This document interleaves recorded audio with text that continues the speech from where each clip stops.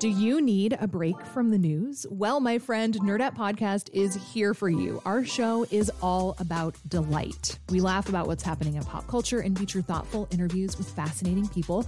We even have a monthly book club that you can participate in. I could just go on and on about it. I loved this book. It was an experience, I'll tell you that. I discovered authors I had never heard of, and I'm really happy that I did. Come hang out with us. Listen to Nerdette wherever you get your podcasts.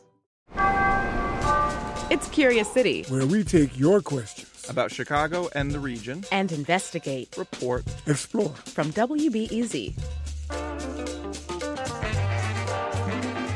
A quick warning, the story you're about to hear contains an anti-gay slur. Curious City listener Anthony Avery is a fan of rave culture and house music. He even wrote his PhD dissertation on electronic dance culture. As a teenager in Buffalo, New York, who went to raves, which are dance parties in huge spaces like old warehouses, he didn't realize house music originated in Chicago. He knows that now, but he wants to know what it was like to be a part of the house scene in the early 80s in Chicago. Hey, I'm reporter Olivia Richardson. House music is soul, disco, funk, pop, and post-punk tracks remixed into long, continuous dance tracks. The two most prominent house clubs in those early years were the Power Plant and the Warehouse.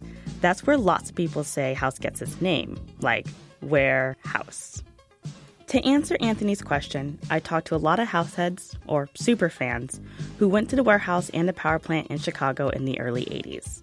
You'll hear them talk about DJ Frankie Knuckles, one of the founders of house, and they'll share memories of dancing all night long.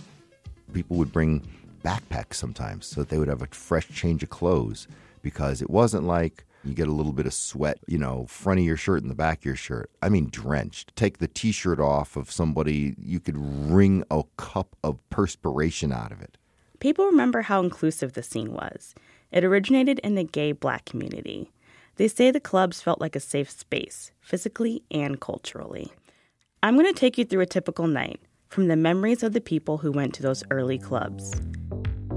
People like Charles Matlock, who runs a dance music archive and trained as a DJ under Frankie Knuckles. When he first started going to the Warehouse, he was under 18, so he got a fake ID to get in. He says first, you had to get there. I would have to wait until my mom would go to sleep. So midnight or so, she's nodding off. I would sneak out, usually the back door. I would leave the door kind of like sort of not totally locked. And as long as I got back by about 8:30, before she woke up in the morning, 8:39, I was good.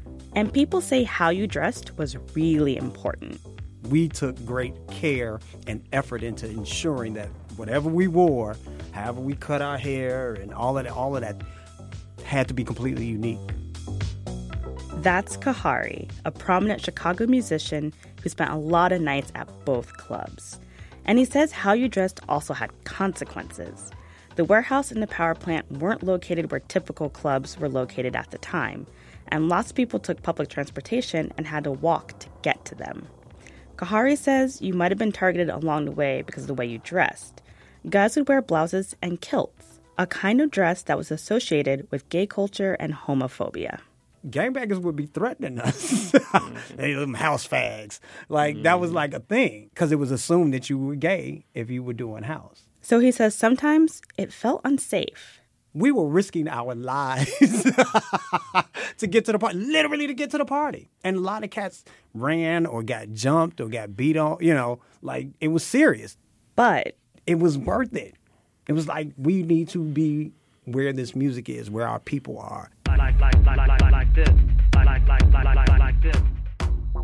Once you got to the club, people say you were safe.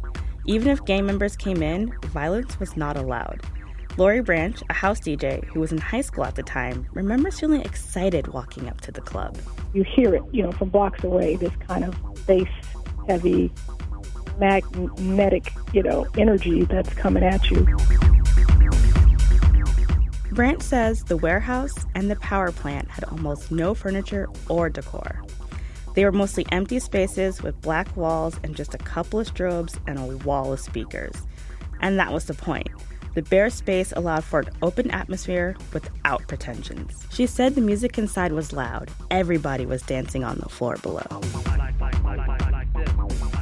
And then you would descend into this energy on the dance floor that was just would overtake you, and you didn't want to leave. For Branch, the warehouse was also a place to explore her sexuality. She was just realizing she liked girls. I had a boyfriend at the time, so I was really trying to figure it all out. But it was a safe place to do that. That certainly added to its appeal as a young person.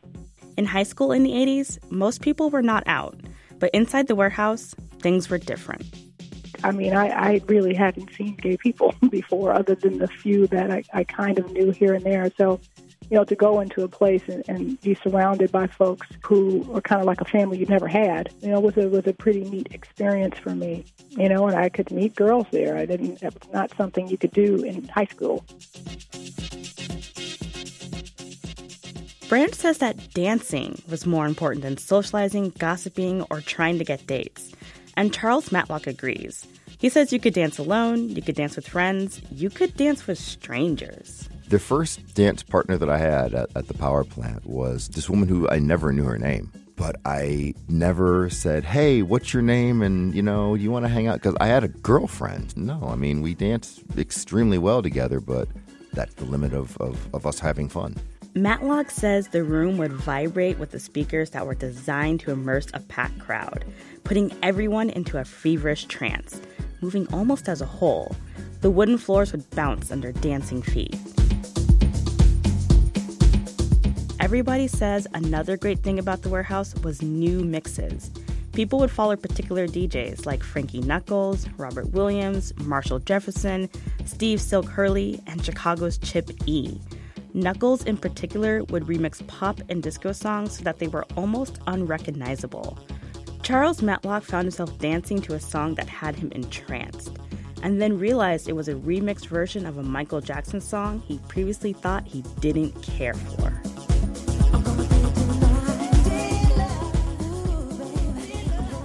Househeads tell me as the years went on, everything changed. Chicago DJs became recording artists. In the 80s and 90s, many of their records got bootlegged and shipped to Europe, where the sound spread quickly, but the DJs didn't always get profit off of the sales. Back in Chicago, commercial clubs started playing house. Celebrities like Madonna and Boy George would attend house parties.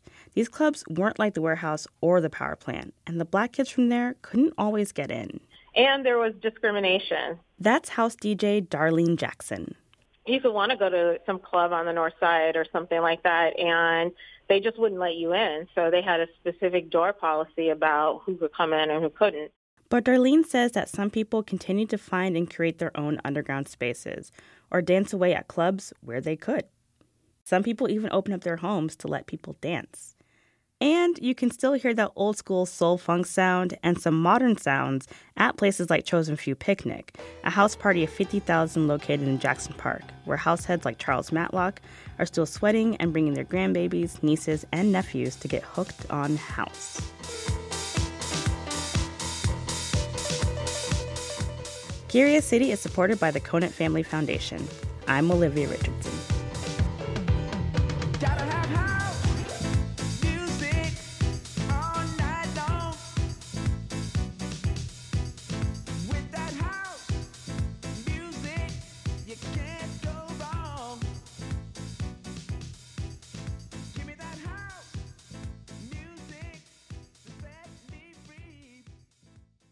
Next time on Curious City, a listener spotted a sign in Chicago's Bronzeville neighborhood encouraging shoppers to support African-American-owned businesses. And it turns out there is a long history of encouraging black people to use their spending power to support their community. It goes back to the 1800s. The road of progress is paved with black businessmen and black ownership. And so we own a huge purchasing power within the black community, and we need to utilize that. That's next time on WBEZ's Curious City.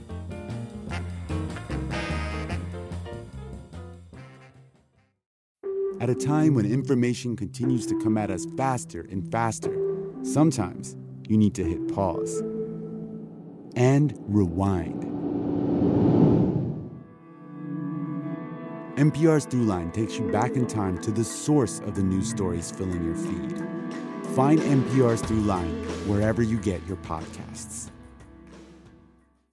Before we start the show, we here at Curious City want to let you in on a little-known fact about WBEZ. 89% of all our funding comes from community support, including contributions from curious listeners like you. If this program has changed how you see Chicago, please consider supporting this program at wbez.org/curious. Thank you.